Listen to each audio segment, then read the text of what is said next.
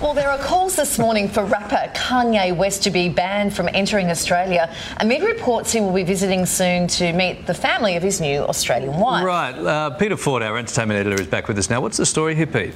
So, supposedly, this is happening as soon as next week when Kanye West will visit Australia to meet his new in-laws. Now, of course, he's married an Australian girl, Bianca Sensori. They are from the suburb of Ivanhoe here in Melbourne, and the word is that he's coming to meet the family. Well, this is not being met as good news by a lot of people. A lot of people feel that, particularly because of his history of anti-Semitic comments, he should not be given a visa to enter the country.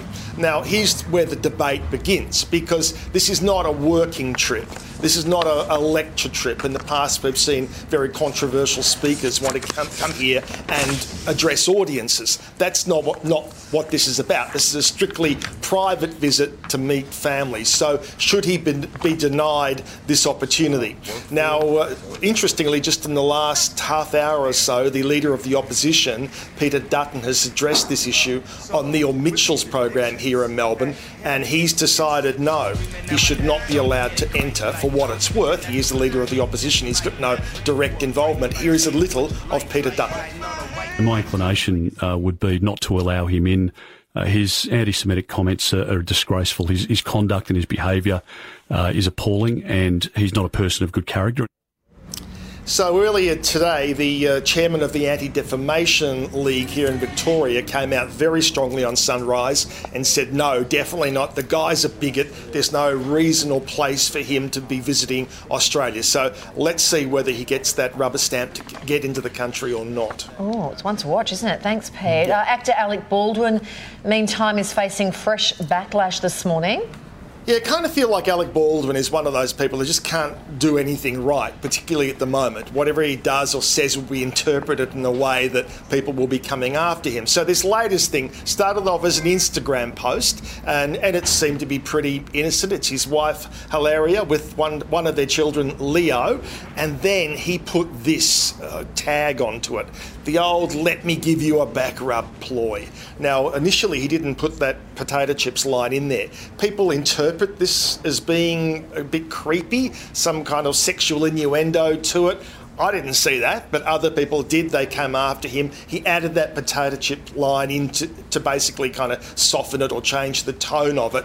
But like I said, I just feel at the moment people are just waiting to come after Alec Baldwin. Yeah, you get that feeling, don't you? This year's Razzie Award nominations are out, Pete. Which films have been slammed as the worst of 2022? Yeah. You don't want to be on this list, do you? You don't want. No. This is great fun until you're on the list, and then it's not such great fun. And everyone seems to end up on it. And these, of course, are for the worst movies, voted for by people who actually do work in the industry, behind-the-scenes players. And this is like the dark side of the film awards season. So the movie Blonde, which I thought was a really horrible depiction of the life of Marilyn Monroe, and just grubby and nasty. That's got 8 nominations, so that actually leads the pack. But the person who has woken up to the news and probably thought, oh, I wasn't really looking for that, is Tom Hanks, because Tom Hanks is nominated not once, but twice. Firstly, he's nominated for playing Colonel Tom Parker in the Elvis movie, so close to home for us. And of course, Colonel Tom Parker he was Dutch, and he had an accent, but most of us are not used to hearing that accent or hearing Colonel Tom Parker talk. So when Tom Hanks did it, it became almost like a joke. So he's ended up on the list, but also for playing Geppetto in the movie Pinocchio. And he actually went out and fought for that, to get that role, and he wanted it. And sadly now he may get a Razzie Award for his effort. The only big name person who's ever turned up to collect a Razzie Award is Sandra Bullock, and that was about 12 years ago. And you've got to say, you'd have to have a really good sense of humour and self-deprecating sense of humour if you're willing to actually turn up and collect one of those. All right.